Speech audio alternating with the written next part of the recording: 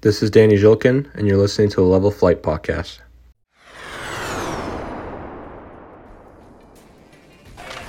Maroon center, goal! Connor Hellebuck! Golden opportunity, Kyle Connor shoots, and he scores! Kyle Connor! Triple overtime series winner! Can you believe it? Shankly on to Morrissey, scores! Josh Morrissey! In overtime, and the Jets win it 5-4. And welcome into episode 56 of the Level Flight Podcast. We've got a full crew here today. Brian, Elliot, how are we doing? We're doing well. It's the Marco Dano episode, and we are here. Yikes! We're going to. I'm fairly certain today might be a rant day with a few things. So. We're doing good. I mean, yeah, like Brian said, I don't know if there's too much extra stuff we're going to talk about today.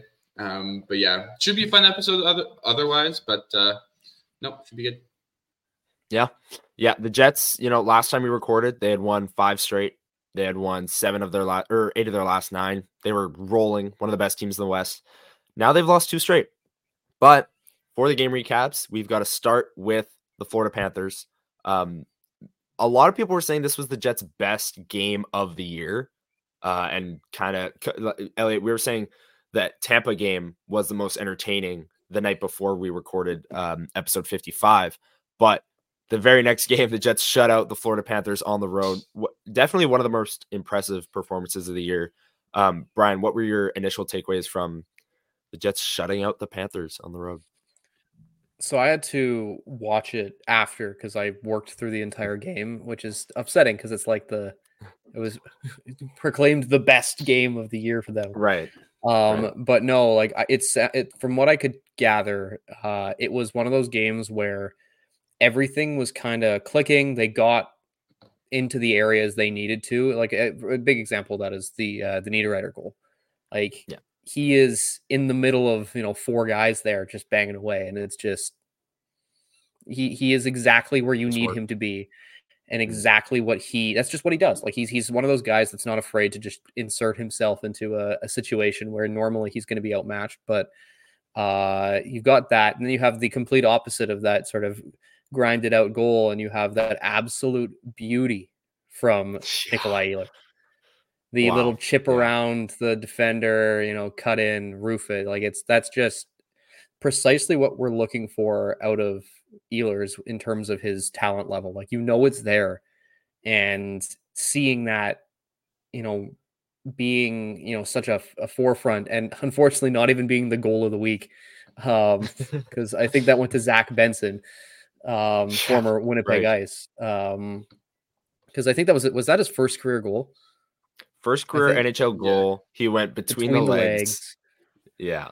Oh, yeah. But no, back to the game. It just felt like a full team effort thing. And, having not seen it firsthand, I understand now why people were saying what they were about it at the time, where I was like, this is a really, really good game for the team. Yeah, complete team performance. Really can't say much else other than that. I guess you can say Connor Hellebuck obviously played really well. You got your goal. You got everything that Connor and I had talked about last week.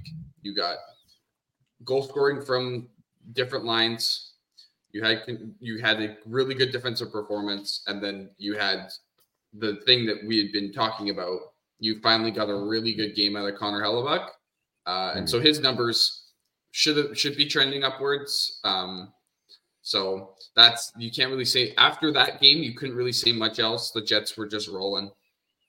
Yeah, they looked very, very good in this game. I will say one other individual I want to highlight. I wanted to highlight Ehlers, Hellebuck. You guys both did. Dylan Samberg, maybe his best game of his career. Honestly, in this game against Florida, he had 2 assists, which for him is rare because he's so defensive minded that he rarely jumps up in the play. We've said that. We said we want to see him jump up in the rush more because he rarely does it. But he ends up with 2 assists, and his analytics were fantastic, as they usually are. And he was locking down Florida's top lines, best players off the rush, off the cycle, didn't matter. He was outstanding defensively. You add in the 2 assists, and I think it was one of, if not his best game as a Winnipeg Jet of his young 2-year career. So just wanted to highlight Sandberg. Let's move on to the Nashville game. Kind of a rough, just a weird game. Laurent Brossoit gets the start. A lot of people are going to point to that as the reason the Jets lost. Laurent Brossoit got the start. But I think they got mainly outplayed for the first 2 periods of this game. The third period, they came back, they made it a game. But the first 10 minutes of the first, you could argue the Jets jumped out to a good start. 0-0, UC Saros was great. And then goaltending was the difference at the other end with Brossoit. Elliot, what were your takeaways from the loss to Nashville on Sunday night? I think my takeaways to the loss to Nashville are similar to my takeaways that I'll probably talk about when they played Dallas. It's a slow start, and we've noticed that doesn't matter what year this team is, doesn't matter which version 1, 2, 3, 4, or 5 of this core that we've seen, because there's been so many different versions. Whenever they have a bad start, it normally means they're not going to win the game, right? Like you can't, and that's for any team, but especially this one, you can't. Even though this team has shown that they can score goals and have all this talent, like you can't go down 3-0 into the third and score 3 and expect to win the game. Like they scored 2, they made it a game, which is good, but like you got to show up earlier than that. Like you can't just show up in the third and go, "Hi, we're here. Oh, it's 3-0. Okay, well we're just gonna try to go all out here and figure this out." Like. You can't. It's very difficult to do, and when you do, it's probably out of fluke. So, I mean, great. You got some offense. You got more offense from Cole Perfetti, which is good, right? But you got to show up earlier than that. Yeah, Brian. And I think the thing is with me is I'm not blaming the loss on Brossoit. But at some point or another in one of his starts, like he's actually got to really take control here, because even like obviously, yeah, you need the Jets to actually come out strong, and goalies are going to look better if you're playing ahead. But I think in all but one of his starts this year, he has looked shaky at best. And I think that we're getting to a point here where I think the expectation of him coming in to help stabilize the workload on Hellebuck is starting to become, it's called into question, because I'll be real at this point. I don't know if I can look, I know it's early. He's only played 4 or 5 games at this point. He's allowed, 5. I think almost every game he's allowed 2 or more, but a lot of those games he's not facing that many shots. Like I know the game against Arizona, what did that end up being? Was that 5-2? Is that what it was? Yeah. It was like 2 goals on 18 shots. So the workload isn't much, but he's allowing just as many goals. And I'm worried that the deeper we get into the season, we're almost in December here. And the whole thing with bringing him in was he looked really good in Vegas after looking really good here. And we brought him back in hopes that he would be that stabilizing force to help take the load off of Hellebuck. And at this point, we're back into a rhythm where I only feel comfortable if Hellebuck's the starting goalie. And even then, that's been a little bit iffy this year. But he's finally looking a little bit more normal. But I'm not going to talk too much else about the game, because my thoughts were similar to Elliot with playing from behind. And you can't just start the game, in the third period when you're already down. That it doesn't it's not beneficial to anyone. But the issue is when you're getting outplayed at some point or another, you need your goalie to step up and hold you in it. And we haven't seen that yet. And we're only just starting to really see it again from Hellebuck. Yeah, I totally agree. And what Elliot and I talked about on last week's episode was why we were concerned a little bit with Hellebuck. Not really, but like a little bit, was the expected goals against. The Jets were suppressing chances like among the NHL's elite. They were the number 1 team, if not top 5, at suppressing high danger chances at 5-on-5, and Hellebuck was still struggling, right? And this is the thing with Brossoit, like you said, he'll let in 3 goals, but it'll be on 21 shots, or he'll let in 2 goals on 16 shots. Like they're not facing these high danger, high volume shot totals. And they're still giving up 2 or 3 goals. And that was the thing with Hellebuck early in the season too. They would give up 4 or 5, and it would be on 18 to 20 shots. And that's just, you need better goaltending than that. Like you said, Hellebuck's starting to turn the corner, but Brossoit needs to put a few good starts together here, because you can't get to a point like you were last year where you couldn't trust David Rittich down the stretch and Hellebuck played the last 16 games. That can't happen, because you need Hellebuck to be fresh for the playoffs. This team looks to be a playoff team. They look to be a team that suppresses a lot of chances 5-on-5, especially defensively. And if you can't trust your goalie while being that team 5-on-5, that's an issue. But Hellebuck's starting to turn the corner, and Brossoit should get a few more starts here. Maybe he gets Chicago on Saturday. Maybe he gets a game late next week when they head back on the road. I'm not sure, but yeah, I agree with you, Brian. He's got to put a start or 2 together here to regain some confidence. Unless you guys have that's the anything thing. else, He's coming into his next starts here with an .877 save percentage. Yeah, and it seems to be getting it's holding, or it's getting worse. Because it's like he's, I don't know, he's allowed 15 goals against in 5 starts. So we're averaging 3 per. And it's just, I'm not confident that I'm seeing enough, though, that it's just a couple flukes or anything. This is something that I'm worried about. So I haven't had a chance to look at the goal saved above expected or anything. I'm looking right now. I'm looking right now. What is it? Oh yeah, go ahead. Okay, so he is in total through 5 games, negative 4.2 goals saved above expected. But on a per 60 basis, so all things being equal in terms of playing time, he is the 3rd worst goaltender in the NHL in goals saved above expected per 60, negative 0.832. Jack Campbell, who's no longer in the NHL because he was so bad that they sent him down, and Anton Forsberg of the Sens. So that's the area that Laurent Brossoit is in right now. He's in the area of Jack Campbell, who got sent down to the minors because he was playing. Even if you get average goaltending from him, the team looks so much better in front of him. Yeah. If you get an average goaltending performance, they might even win that game. It's I feel like we were having this discussion too, where it was at some point or another, even average is fine. You just can't be this bad. Yeah. Right. We have the same exact discussion with Riddick last year, where we said you just have to be average, just don't be bad. And he was not. And we had the same discussion with the Oilers goaltenders, and they sent one of them down to the minors. That's where Laurent Brossoit's at right now. But we had the same discussion. If the Oilers could get a save, which they're starting to, and we'll get into that when we preview the upcoming schedule, because they've won 3 straight, they're going to be just fine. And they're starting to get some saves, and they're looking just fine. And we talk about it all the time. Goaltending is very finicky. I think Brossoit, as much as the Nashville game wasn't great, I didn't get a chance to watch the game, but all I heard was that, and some of the stuff I've seen, it just doesn't seem he's getting bounces to go his way when he's in net. And I get it. The Jets are suppressing high danger chances.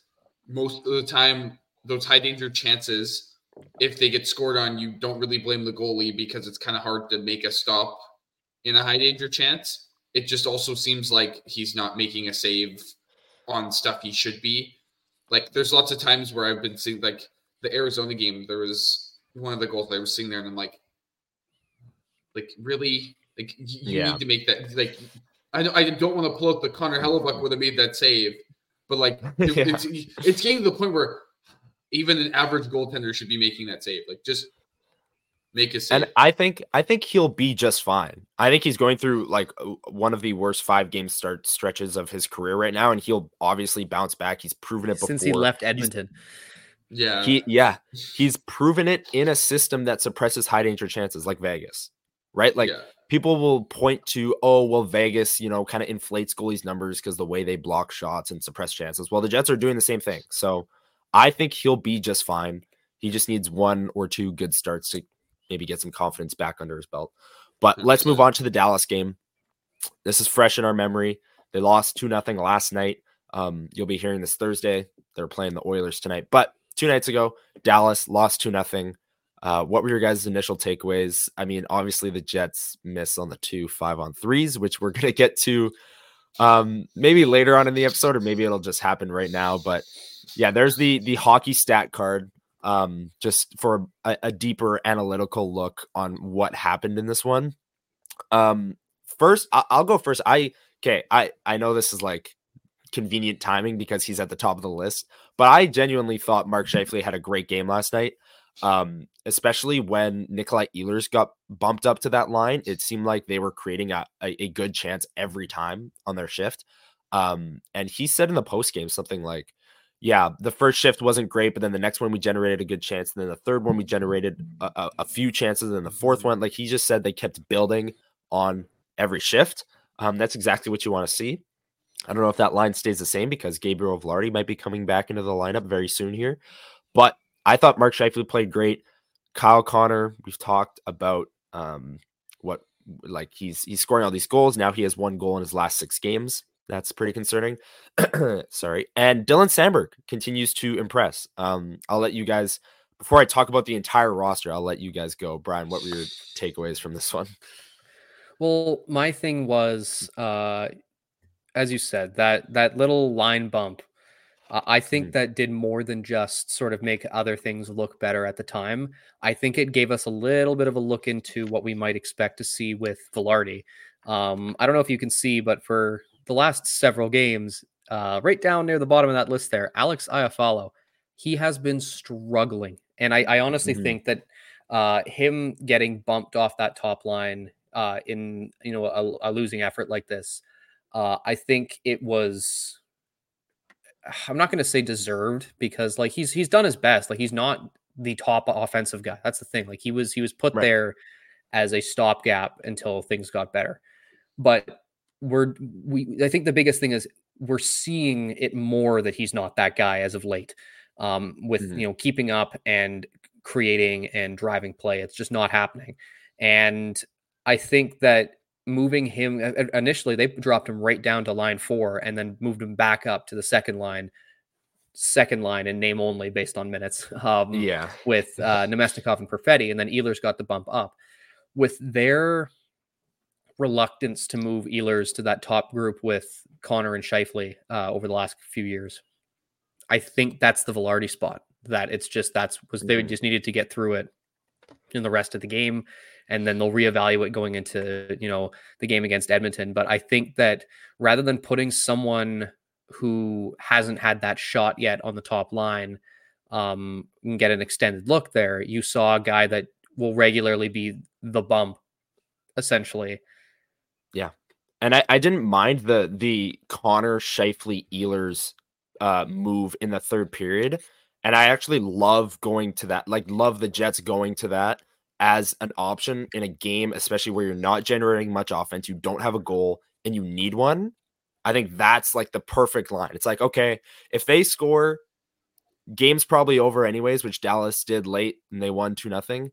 So we're going to load up our top line with our 3 best offensive players, and we're going to let them do damage in the offensive zone, and just like they need to generate offense, and they did. That's like the reason they should be together. Like it shouldn't be like a game in, game out basis. And I think that you've made a great point there where maybe that is finally the turning point too for Ehlers, where for so long getting, those minimal minutes down the stretch when they need, chances, him getting the bump there when they need it the most. I think that shows a bit of growth there. But I also think, though, that is exactly what it needs to be. And that's a load up your top line, because if you do that for an extended period of time, they're going to give back so much on defense. And it wouldn't be the best thing to do in the long run. But I think what you said, though, was perfect, where it's like, we need the offense, load it up. Let's go. Yeah. And last thing on this point, we're going back to Nashville now, but Cole Perfetti's minutes actually went up in the third period. And that was something we talked about earlier in the season, that like when he was getting benched late in games when they were losing, I think it was you, Elliot, that said like, all right, that's fine. But if we're down a goal, you got to play him more. Like it's got to be, you Yeah. can't have it both ways, right? In the Nashville game, he did actually get played more down the stretch. This game, Nikolai Ehlers, the same thing. He got played more down the stretch when the Jets were down a goal. I just think that's the right move, is playing your offensive players the most amount of minutes down the stretch. I think it's a great move, and it worked in this one. It just, the results didn't really follow. Yeah. Yeah.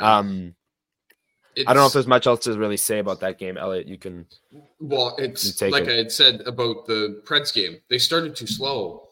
Like I like that's my other thing. They didn't generate enough offense until the third, and that was once they loaded up the top line and they decided, hey, we need to actually figure out how to do the thing that's part of this sport that we play and score a goal. Like it's that's the problem that I have with the last couple of games with this, like the last 2 games with this team. They're waiting until, like, I'm sitting there. I watched the entire game last night, and first period kind of comes and goes. Okay, didn't really do much, but Dallas didn't really do much either. Second period, Dallas generated a lot of chances. Jets felt like they were on the back foot. And then the third period, they come out, and it's this huge, grand, like, first 5 minutes, it's boom, boom, boom, chance. And it's like, okay, like, where was that, like, 40 minutes ago? That's the part that I don't get. I don't understand if this team hasn't figured it out yet. I'm not going to say it's an effort thing because we've seen them show effort. Now I'm starting to think it might be a mindset thing. I don't know what it is with this team, but it seems to be when they have the mindset and you notice the mindset is there as soon as the game starts. You know how I hate being that person, but I can pretty much predict kind of how a Jets game is going to go based on the first like 4 shifts or like the first couple shifts from the first couple lines that come out. And that's not a joke. Like the Jets sometimes come out and they're firing on all cylinders. I'm like, okay, at least if they're going to lose tonight, they're going to put up some offense and it's going to be good. But when they come out, like they have the last couple games where it's kind of like, we're just here, we're hanging out, like we're kind of playing this slow, methodical game. Then that's where I kind of go, okay, they're going to be losing in the third period. And look what happened. They were losing in the third period, back-to-back games. And it's, all right, we got to score. And now we're going to turn it up. And it's like, okay, well, you can't do that. If you did that 40 minutes ago in the first period, you might be up 2-0 right now. Or it might be tied at 2-2, right? Like you're in a better position. So I just feel like sometimes this team with either sometimes depending on the way that either that they play or the mindset that they have, it boxes them into kind of where the result of the game is going to go. And if they just, and I know this, and this happens at all levels of any sport. If you just come out and attack your opponent, there's a better chance you're going to get a leg up earlier on in the game. And I think the Jets are at their best when they are attacking and they are full frontal, like all in from the get-go. When they do that, I will say right now they are one of the top 5 teams, maybe not in the league, but they're at least a top team in the West when they come out and attack like that. But they are a fringe playoff team when they come out and do what they've done the last 2 games. Yeah. Like, and that's just how it is. And Rick Bowness after the game alluded to that, saying like, you know, if to get Dallas out of their defensive structure that makes them so good, you have to make them chase and play with the lead instead of chasing the game the whole time, which they ended up doing. And Rick Bowness, like I said, all 3 of these games that we just covered, he's back. He's back. Great to see him back with the team. Jets social media posted some really awesome videos of him, you know, hugging the players, reintroducing himself to the guys, to the team that has been without him for over a month. Scott Arniel, the team did great in Rick Bowness's absence. Scott Arniel, hat tip to you. He did a great job. And now Rick Bowness is back. Everyone loves to see that. Did you guys have any thoughts on Rick Bowness being back? That was just nice to see. And he said, I will say for context, he said Judy Bowness is doing about as well as they could have hoped right now.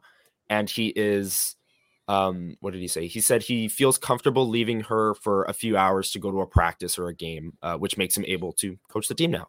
And he was still in contact with Scott Arniel, coaching the team from behind the scenes, even when he wasn't officially behind the bench. But it's good to see that Judy Bowness is doing well enough to where Rick can come back and that they're doing better altogether.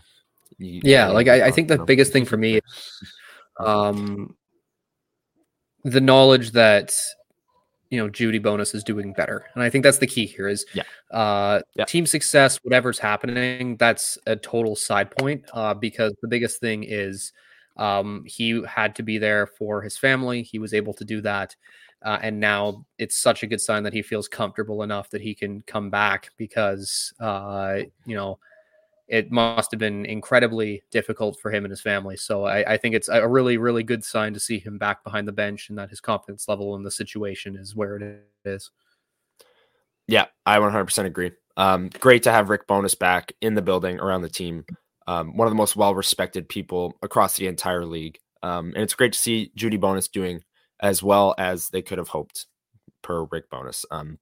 Let's take a break.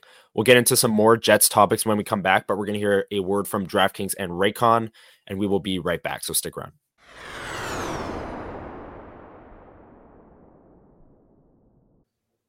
Bet the action on the ice with DraftKings Sportsbook. After the Jets have gone on this little run here, did you know they're still plus 750 to win the Central Division? Something to think about for sure. Download the app now and use code THPN. New customers can get $150 instantly in bonus bets for betting just $5 on hockey. That's code THPN, only on DraftKings Sportsbook, an official sports betting partner of the NHL. The crown is yours. Bonus bets expire 168 hours after issuance. See dkng.com/hockey for eligibility and deposit restrictions, terms, and responsible gaming resources. NHL and the NHL Shield are registered trademarks of the National Hockey League. Copyright NHL 2023, all rights reserved. Gambling problem? Call 1-800-GAMBLER or visit www.1800gambler.net. In New York, call 877-8-HOPE-NY or text HOPE-NY or 467-369. In Connecticut, help is available for problem gambling. Call 888-789-777 or visit ccpg.org.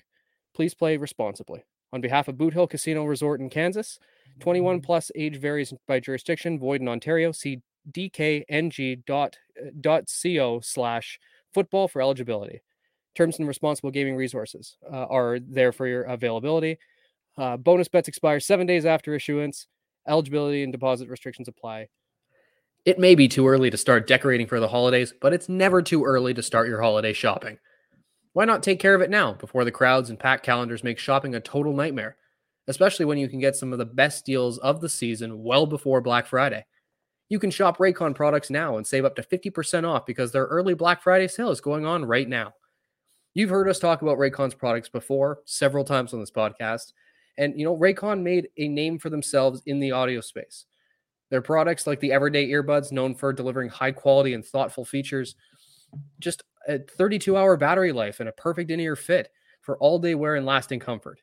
And this past year, they expanded their entire business with the introduction of Raycon Home and Raycon Power Tech. Their 5-star reviewed Magic 180 cable allows you to charge iOS, micro USB, and USB Type-C devices 8 times faster with 100-watt power delivery. Their faucet filter ultra filters the water in your tap against chlorine and heavy metals. It's a must-have for ensuring the water you use to wash your face and brush your teeth is, actually clean. Raycon is known for delivering high quality and thoughtful features at half the price of other premium tech brands. It's no wonder their products have racked up tens of thousands of 5-star reviews. To get everyone the holiday shopping spirit a bit early, Raycon is currently offering 20% off everything on their site, with select products up to 50% off. So beat the crowds and save now. Trust me, you do not want to miss out on Raycon's early Black Friday sale. Hurry now to buyraycon.com/THPN to get 20 or 50% off site-wide. That's buyraycon.com/THPN to score up to 50% off Raycon products. Buyraycon.com/THPN. And welcome back into episode 56 of the Level Flight podcast. We said we were going to dive into more of the power play talk, and it's here. The Jets miss on 2 5-on-3s in the Dallas game. Both Nino, Niederreiter, Mark Scheifele, and Rick Bowness all said that was the game. That's where they lost. The game was on those 2 5-on-3s that they failed to convert on. And it's not only that they failed to convert, it's the way that they failed to convert. They just didn't really look dangerous whatsoever. Brian, I'll let you take the first word on this one. What did you make of the way the Jets handled their 5-on-3s last night against Dallas? Getting ready. I'm going to start by saying you can literally watch any NHL game when there's a 5-on-3 and do exactly as that does, and the Jets probably convert on one of their chances. The rule of thumb here is you don't run the same power play that you run 5-on-4, 5-on-3. You don't have to run it through the umbrella at the top because they're still running it through Morrissey at the top of the circles. You don't do that because that allows the Dallas defenders to just stay in one spot, because if you're just going to move around them, why would they move? And so all they needed to do to make that look a little bit better was run it from below the goal line, because then that draws the defenders in, leaving more room for a guy like Connor or Scheifele to actually come in and take a shot. Because with what you're doing, you're allowing them to stay further out and keeping you further away from Ottinger. If you bring it in close, you can then actually allow them to move around a little bit. I swear Ottinger didn't move at all during the power plays. He was just able to stand there and just make straight on saves. And I feel like it shouldn't be this difficult to adapt to a different power play when you have an extra two guys. It's not rocket science. Just don't have the other guy. It makes it look like Dallas had the fourth player still. When you have a power play, utilize the advantage. It's the whole thing. It's a man advantage. And if it's a 2-man advantage, you should do even better. And they didn't. And I know that Brad Lauer is the power play. He runs it, I think. I honestly think that there needs to be some sort of conversation had and a lot of film to be watched of other teams and how they run a 5-on-3, because I honestly think that in the last 2 years too, because I feel like we've had this discussion before, Jets 5-on-3, you might as well just not have to worry at all. It feels like a constant. And the biggest thing that you alluded to there that's stuck with me is the umbrella staying the same and the lack of movement that went with that was my biggest issue. Going to the umbrella, okay, you don't want to switch it up, fine, but just all standing there and looking for the one seam pass to Kyle Connor over and over again just makes no sense. I said it didn't make sense at 5-on-4 when they went through their massive power play slump and they went away from it. And their power play has actually been really good since November 1st. They stuck with it on the 5-on-3. They went back to that. I don't understand that whatsoever. And this is what makes it even more frustrating. I tweeted out yesterday that since November 1st, the Jets have the second best power play in the West. They trail only Vancouver. Vancouver's at 32%. The Jets were at 27.3% or something like that, which is great. That's a really good power play, especially for the Winnipeg Jets. I don't think they've ever had a power play finish the season at 27%. Maybe their teams back in the day with Line, but I don't get it, because their power play has been great at 5-on-4, and then at 5-on-3 you almost go back to the bad habits that put you in the slump in the first place, which is Scheifele on the half wall, waiting, thinking, no movement, forcing the seam pass, not there, cleared. And it was just constant. It was just replaying that movie over and over again, and it cost them the game. There's no way to sugarcoat it. You miss on 2 5-on-3s, that cost you the game. They lost 2-0, but both 5-on-3s came when it was 1-0. Or I guess the first one came when it was 0-0, so they could have taken the lead. And then the second one, I think, came when they were down. So you could have tied the game or taken the lead at any point with these 2-man advantages that you did not generate one high danger look on. They did not have one good look on these power plays. But yeah, Elliot. Yeah. It was just, oh my God, it was infuriating. My favorite part is to get the 5-on-3. I check my phone. I see a bunch of tweets. Shout out Carter Brooks. He goes, "This is the TSN turning point." The Jets then don't convert. They concede. And Carter Brooks then tweets and quote, I don't remember if it was a reply or a quote tweet. He then goes, "Never mind." You shoot. This is exact. And I tweeted about it last night. I said, this is what you get for twiddling your thumbs on the power play and kind of just going, well, you know what? We could just like waste time for fun and just kind of stand here. Like Mark Scheifele recently, and when they were in the slump, I think the biggest thing is, yes, Kyle Connor is standing there at the circle waiting for a one-timer. Fine. He can stand there. That's fine. He'll draw attention. But guys like Josh Morrissey and Mark Scheifele, as much as Mark Scheifele had a good game last night, he was terrible on those 5-on-3s. He does not look like a threat at all. He stands there. He's either looking for the seam pass. He's not even looking to shoot. He's looking for the seam pass. And if he's got nothing, it's back to Morrissey. And those three just play hot potato and don't do anything. But I think Mark Scheifele needs to actually, like, I get it. You want to feed Kyle Connor. You've been getting a bunch of assists to him. Fine. I understand it. But at some point, like, you scored 40 goals last year. You need to have some sort of instinct to shoot the puck. Because right now, it's the funniest. I know I'm going to make a basketball analogy here, but it's like going and double teaming the shooter and leaving the non-shooter wide open. And the non-shooter is like, oh, there's nobody within 15 feet of me. I could shoot this. And instead passes into a double team and turns over the puck. Like that's essentially what it is. Like he's throwing a seam pass to Kyle Connor, which everyone knows is coming.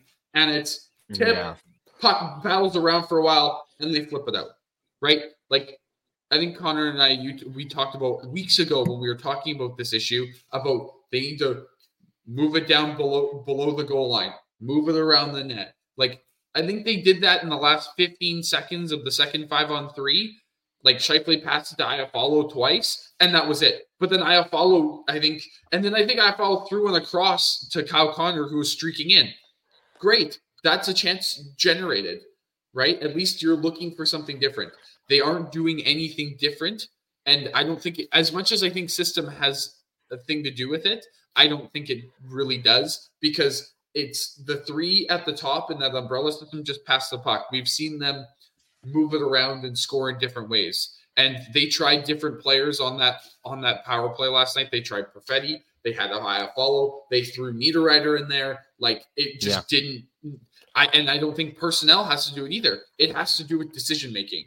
And their decision-making has not been smart when they've been in a slump or it seems to be on 5-on-3s. Like, the whole point and what makes it, go ahead. What makes it even worse is the fact that their 5-on-4 power play has been the opposite of that for the past month.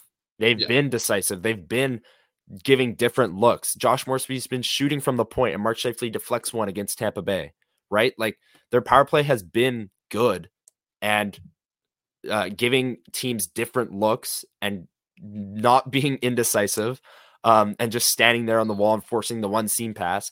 And then you get a 5-on-3, you just go right back to it. It's infuriating to say the least. And it's the way that they lost this game.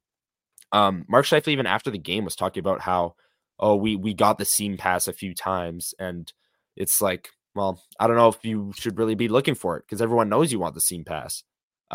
It's like Line back when they had Line on the power play, everyone knew you were trying to get that one timer to Line.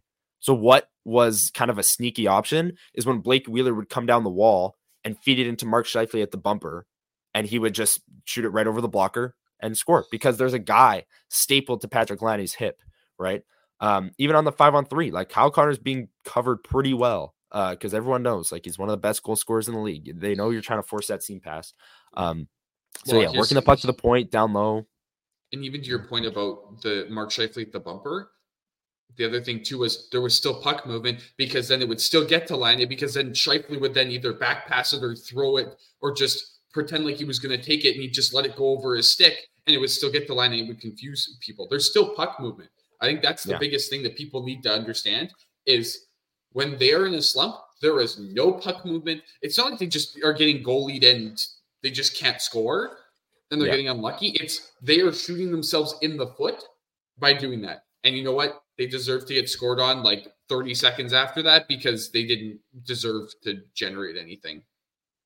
Yeah, I agree. It was tough. And it's the way they lost this game and they got to fix it going forward because you can't just do this with 5-on-3s. You can't, especially against Dallas. Like I was about to say, especially against teams where you got to get these points. You've now lost 2 games to Dallas, start the year, both at home.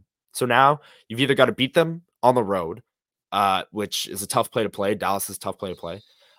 Or you just lose every game to Dallas, and those points are huge at the end of the season for a team that you're likely fighting for home ice advantage with in the first round. Like, a lot can change right now, but it looks as though Colorado's going to be the 1 seed. They're unbelievable.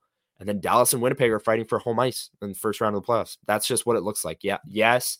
Dallas can go on a run and be the 1 seed, or the Jets can maybe go on a run and be the 1 seed. But in all likelihood, these games against Colorado and Dallas are really going to matter. And you've already lost 2. And we're not even in December yet. So that 5-on-3 needs to change, but the power play has been good as of late, which is a weird sentence to say. But yeah, let's move on. Last year we did this a few times. We want to do it again this year. A Moose update. The Manitoba Moose. It's been an interesting start to the year, to say the least. They've had goaltending issues, and that's probably a massive understatement. They've had Colin Delia, they've had a Scary Salmonen, they've had Thomas Milic come up and play a few games, and they just can't get a save from anyone, to be honest.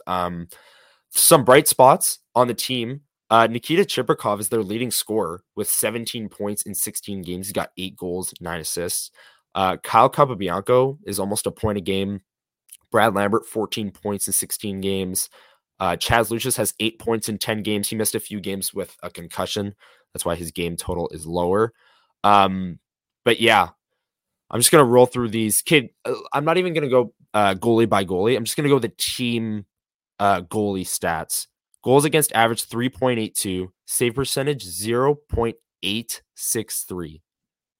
That's 863. That is unbelievably bad. And you can see why they're struggling. I think they're still hovering around 500, the record. They might be a few games under, but man, their goaltending has been a problem. Have you guys been keeping up with the Moose, kind of keeping tabs, Elliot? I've been keeping a little bit more tabs this year just because there's more prospects, there's more players. I mean, my biggest thing, I think, is it's so weird. Like, I think their best performer was Thomas Milic, and he had 1 start, 2 games where he came in relief, it was 2 starts, 2 games where he came in relief. One of his starts was pretty decent. The other one was really bad. And then both of his relief appearances were terrible. And then they sent him down. He looked like the most, like, if you were going to go roll with a goalie right now, I would have rolled with Milic, 1, because of higher ceiling, and 2, he's looked like the better goalie. Salmonen hasn't looked great, and Delia hasn't looked great either. So, which is weird because Delia has been a great AHL goalie in the past. Yeah.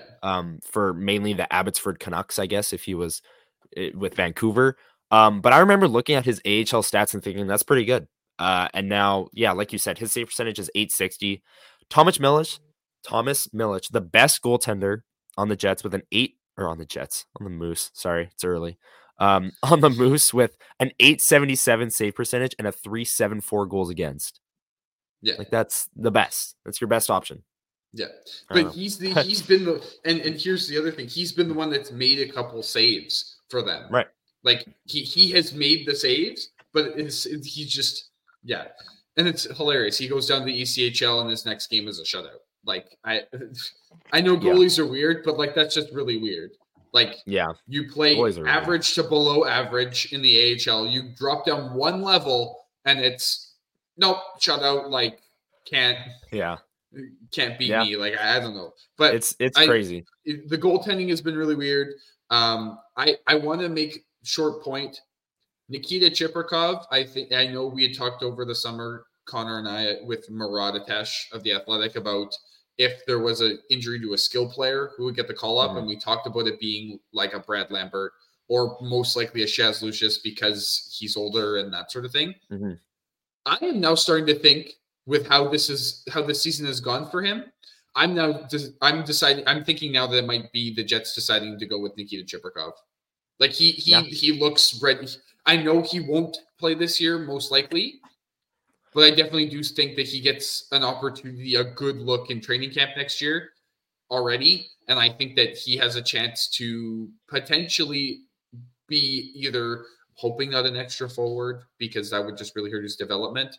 But I do really think that he could be a part of the roster some point very soon. Like he has looked ready to go for the AHL. And not to say that Brad Lambert hasn't looked good and that Lucius hasn't, but Chibrikov has been healthy. He's looked consistent and he is putting up points. So that's kind of my analysis. Brian, what are your thoughts on the start to the season for the Moose?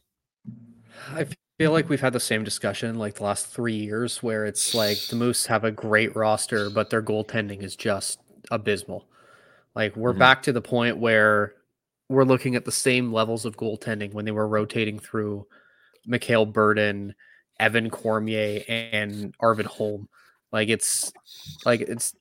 really should be seeing some sort of, difference here, but we're not. And it is ultimately costing games, and you want these guys to play on good teams, but it's got to be just really, really tough to, be playing, because a lot of these guys are playing really, really well and then they're losing.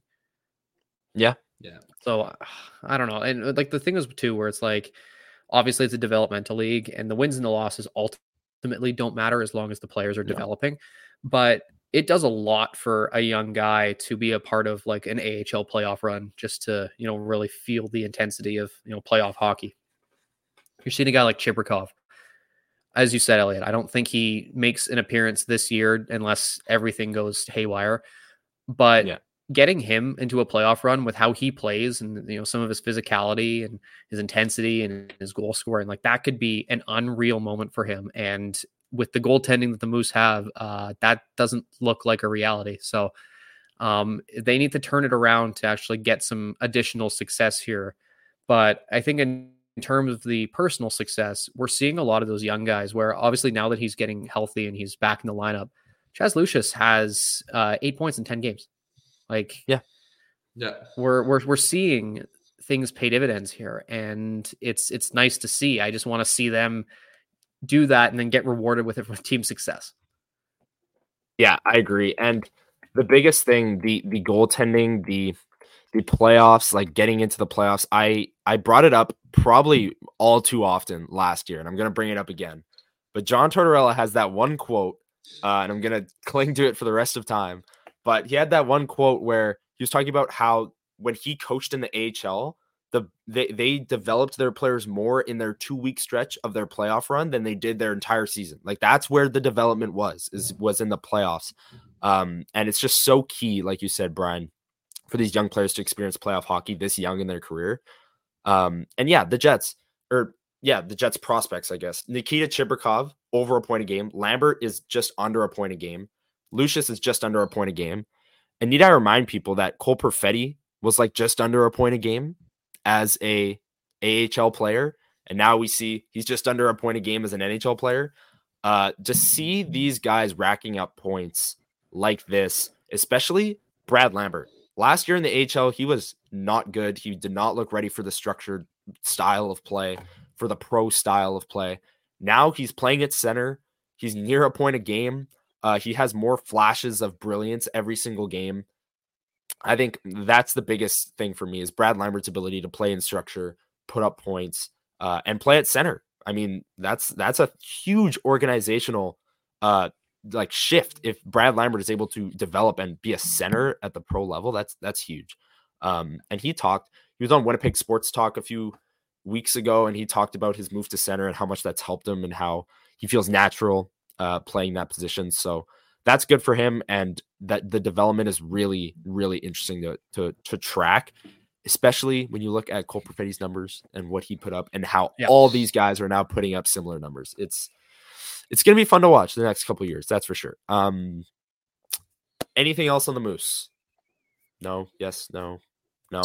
I see heads shaking. Concerns and questions I have. That kind of exhausted them there. So, okay, let's move on. We're time for the weekly segment. What did the NHL do wrong this week? Once a week, we got to bring up something the NHL did wrong because they give us lots to talk about on this segment. Brian, I will start with you, and I think I know where you're going to start. You're going to start in Minnesota with a certain goaltender. Yes. This is something that I've been just like seething about ever since it happened, because this is the second time we've seen it this year, where the NHL has these weird rules about what can and cannot be worn in warmups. And we saw it already. I can't remember which goalie it was, but they wanted to have a Hockey Fights Cancer mask to wear, and they weren't allowed. And it was Logan Thompson. I could be wrong though. Yes. But, yes, it was. Yeah. And then this last week, Marc-Andre Fleury had a beautiful Indigenous painted mask for their theme game, and his wife is Indigenous, so he wanted to honor her. The league said, you can't do that. And he goes, well, what if I do? And essentially they said, we'll fine you and the team. He wore it anyways, and nothing happened. And essentially like, oh, we'll get you next time. But this is not the second time. Like, they have zero, like, I'm not saying like that they should be, enforcing it like at all. Like, I think that it's totally fine that if a goalie wants to wear a mask that, honors, their, something personal to them, go right ahead. Like, I have a lot of respect for Elliot Friedman, Friedge on this pod, but he had a tweet that I did not, or like a comment on the 32 Thoughts podcast I didn't understand, where it was like the NHL trying to stop a slippery slope of putting, bad things on a mask, acting like Thomas Greiss didn't have a literal SS on his mask and was banned from the German Hockey Federation, or Robin Lehner having a picture of quote unquote his guy, Donald Trump, on his mask during the 2016 presidential race.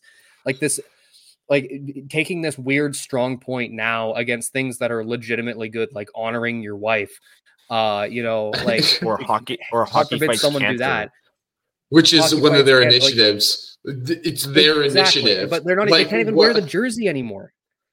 Yeah, like we're getting to a point now, and I loved. This is from the Pride tape debacle where Dermott ended up using it, and then the whole ban got reversed, where Matt Dumba came out and also wasn't fined because the league would look real stupid if they did.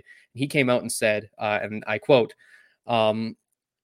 why did they have to do that in the first place? You'll never get the answers from them. You'll never get the answers for that. That's just something I've come to understand. They don't have answers for a lot of things they do. They just follow and try and save face. And that is precisely what we've seen here again. But like, I understand that their whole idea of, trying to appease the masses is what they think they're trying to do. But because of like 4 or 5 guys coming out and saying they didn't want to partake in, a theme night for Pride Night, and then turning this around and being like, if you wear anything themed, we're going to threaten to fine you, but then not actually fine you, but we're going to threaten you for sure. It's such a horrible look for a league that's they're still trying to claim that it's for everyone. Meanwhile, they're like, we have zero backbone whatsoever, and we're going to try and stop people from wearing things that have zero harm whatsoever. Then not follow through with any sort of threats because they know they're in the wrong. Yeah, it's all these empty threats. It makes no sense, and it's exactly like the Pride tape, and it's hilarious because the way it unfolded on Twitter was so funny. There's the video of Marc-Andre Fleury, and I believe it was Michael Russo, who covers the Wild, tweeted out saying, "Beautiful mask," and then he included at the end of the tweet, "Well, the NHL won't let him wear it because they'll fine him." And then everyone freaks out and is like, "Whoa, why won't they let him wear it?" And then, like, 3 hours, by the way. Yeah, 3 hours later, I think Russo tweets, it says, I per a source, Fleury's going to wear it anyways, but then the Wild the NHL threatened with even bigger fines. And then is like, okay, is he going to wear it? Like, the NHL is just going to keep upping the amount they're going to fine a guy for wearing his own mask, honoring his Indigenous wife. Like, what are we doing here? And then he wears it anyways, and there's no fine. What are we doing here? Like, so you know what the best?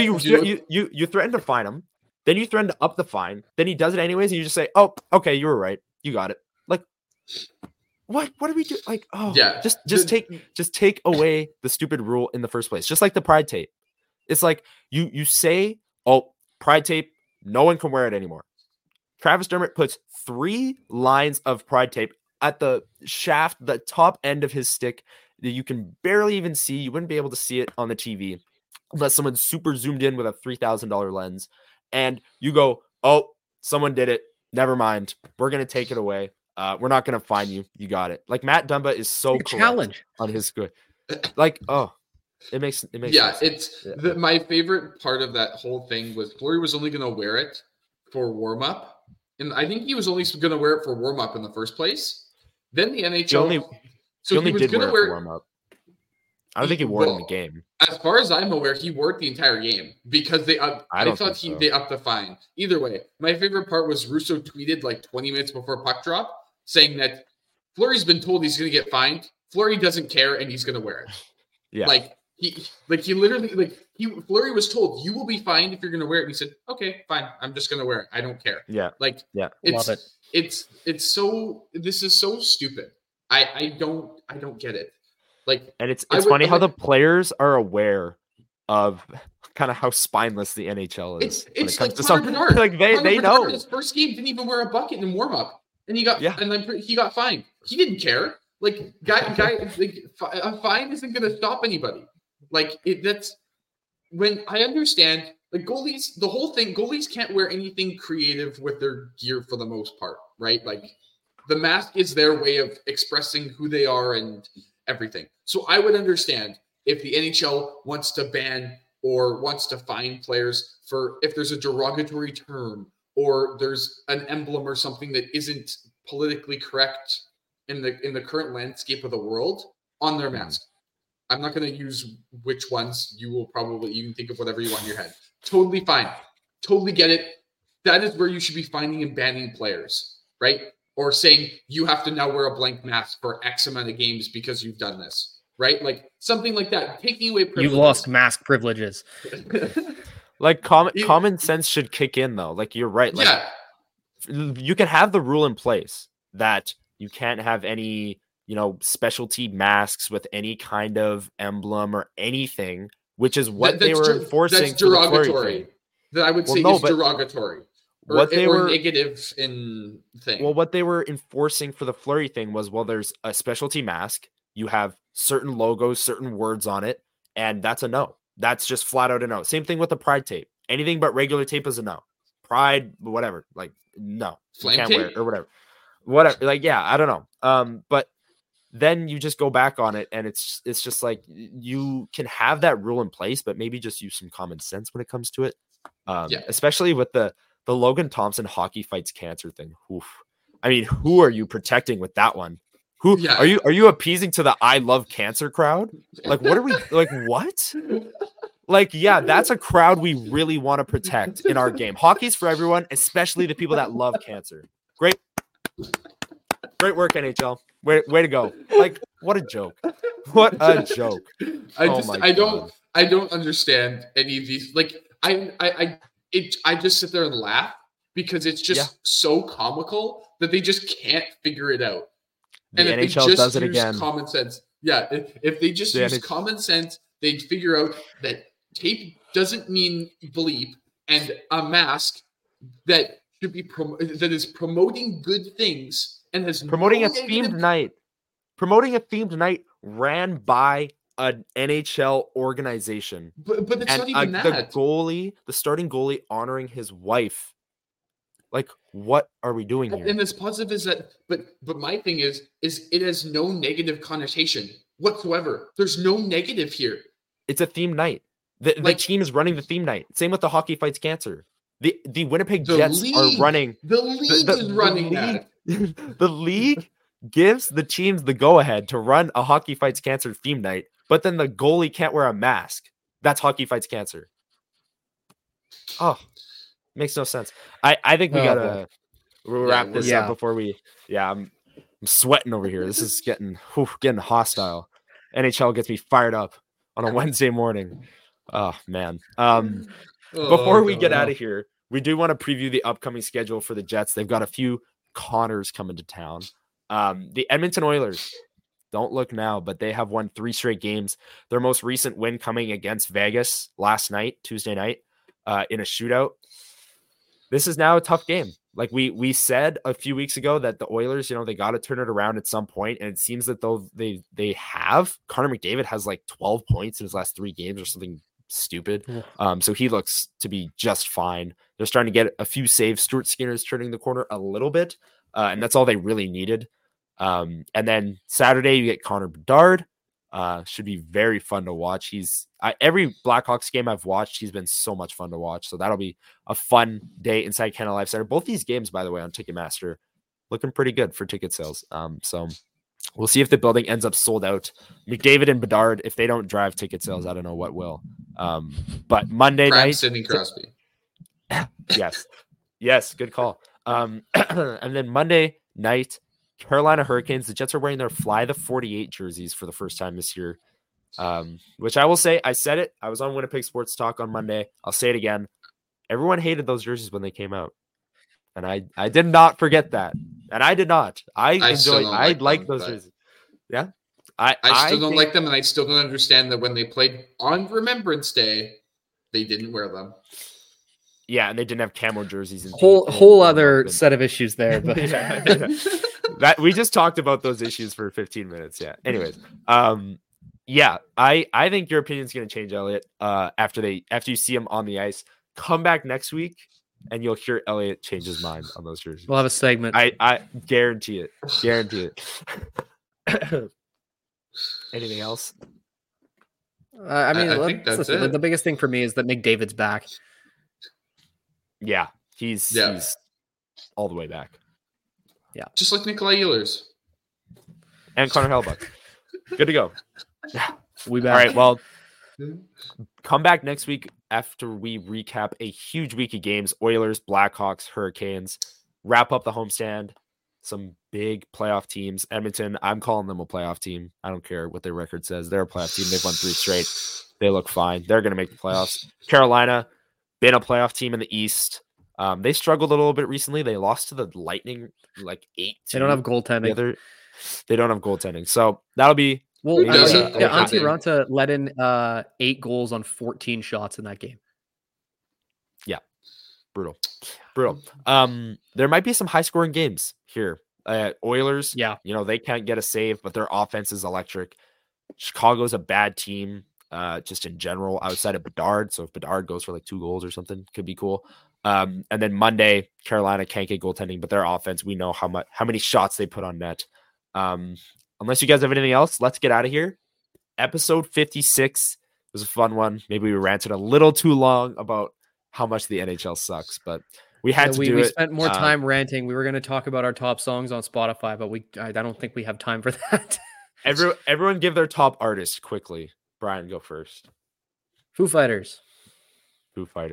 Elliot. Luke Combs. Respect. He's like number 5 on my list. My number 1 artist is Travis Scott. Yeah. By I've never been minutes? shocked about anything in my life. Yeah. If you know Connor, you know Travis Scott. Yeah. It's yeah. Anyways, Okay, let's get out of this? here. What was your number 1 song? Yeah. It was a Travis Scott song.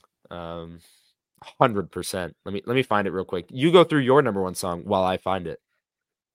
My number 1 song was "Misery Business" by Paramore because I honestly don't remember listening to it that much, but great song.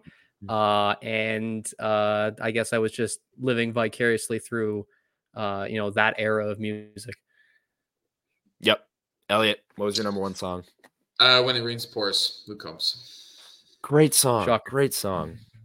My number 1 song was "I Know" by Travis Scott. Again, like you guys are relating way more to our target audience here. I don't think anyone's going to understand. But my number 1 album was Travis Scott. My number 1 you wouldn't understand. You wouldn't understand. I mean, like if my little brother is listening to this podcast, you'd be like, "Oh yeah, sick." But like, I don't know if my dad's listening, he's not going to be like, "Oh yeah, Travis Scott." Like it's all about target audience. Don't know. Yep. Don't know if I'm relating right now, but I highly doubt it. I highly doubt it. Let's get out of here. Super fun week of games coming up. I'm so excited to watch both Connors and then the Carolina Hurricanes and the Jets with their new jerseys. So come back next week for episode 57, the Elias Salomonsson episode. Thank you everyone for listening, and follow us on Not all the Tyler socials Myers at- episode. Oh no, not Tyler Myers. Please no. Playoff Anyways. is pretty good. Follow us on all socials at Level Flight WPG. Tell a friend about the Level Flight podcast, and we will see you next week on episode 57. See you. You're listening to the Level Flight Podcast on the Hockey Podcast Network.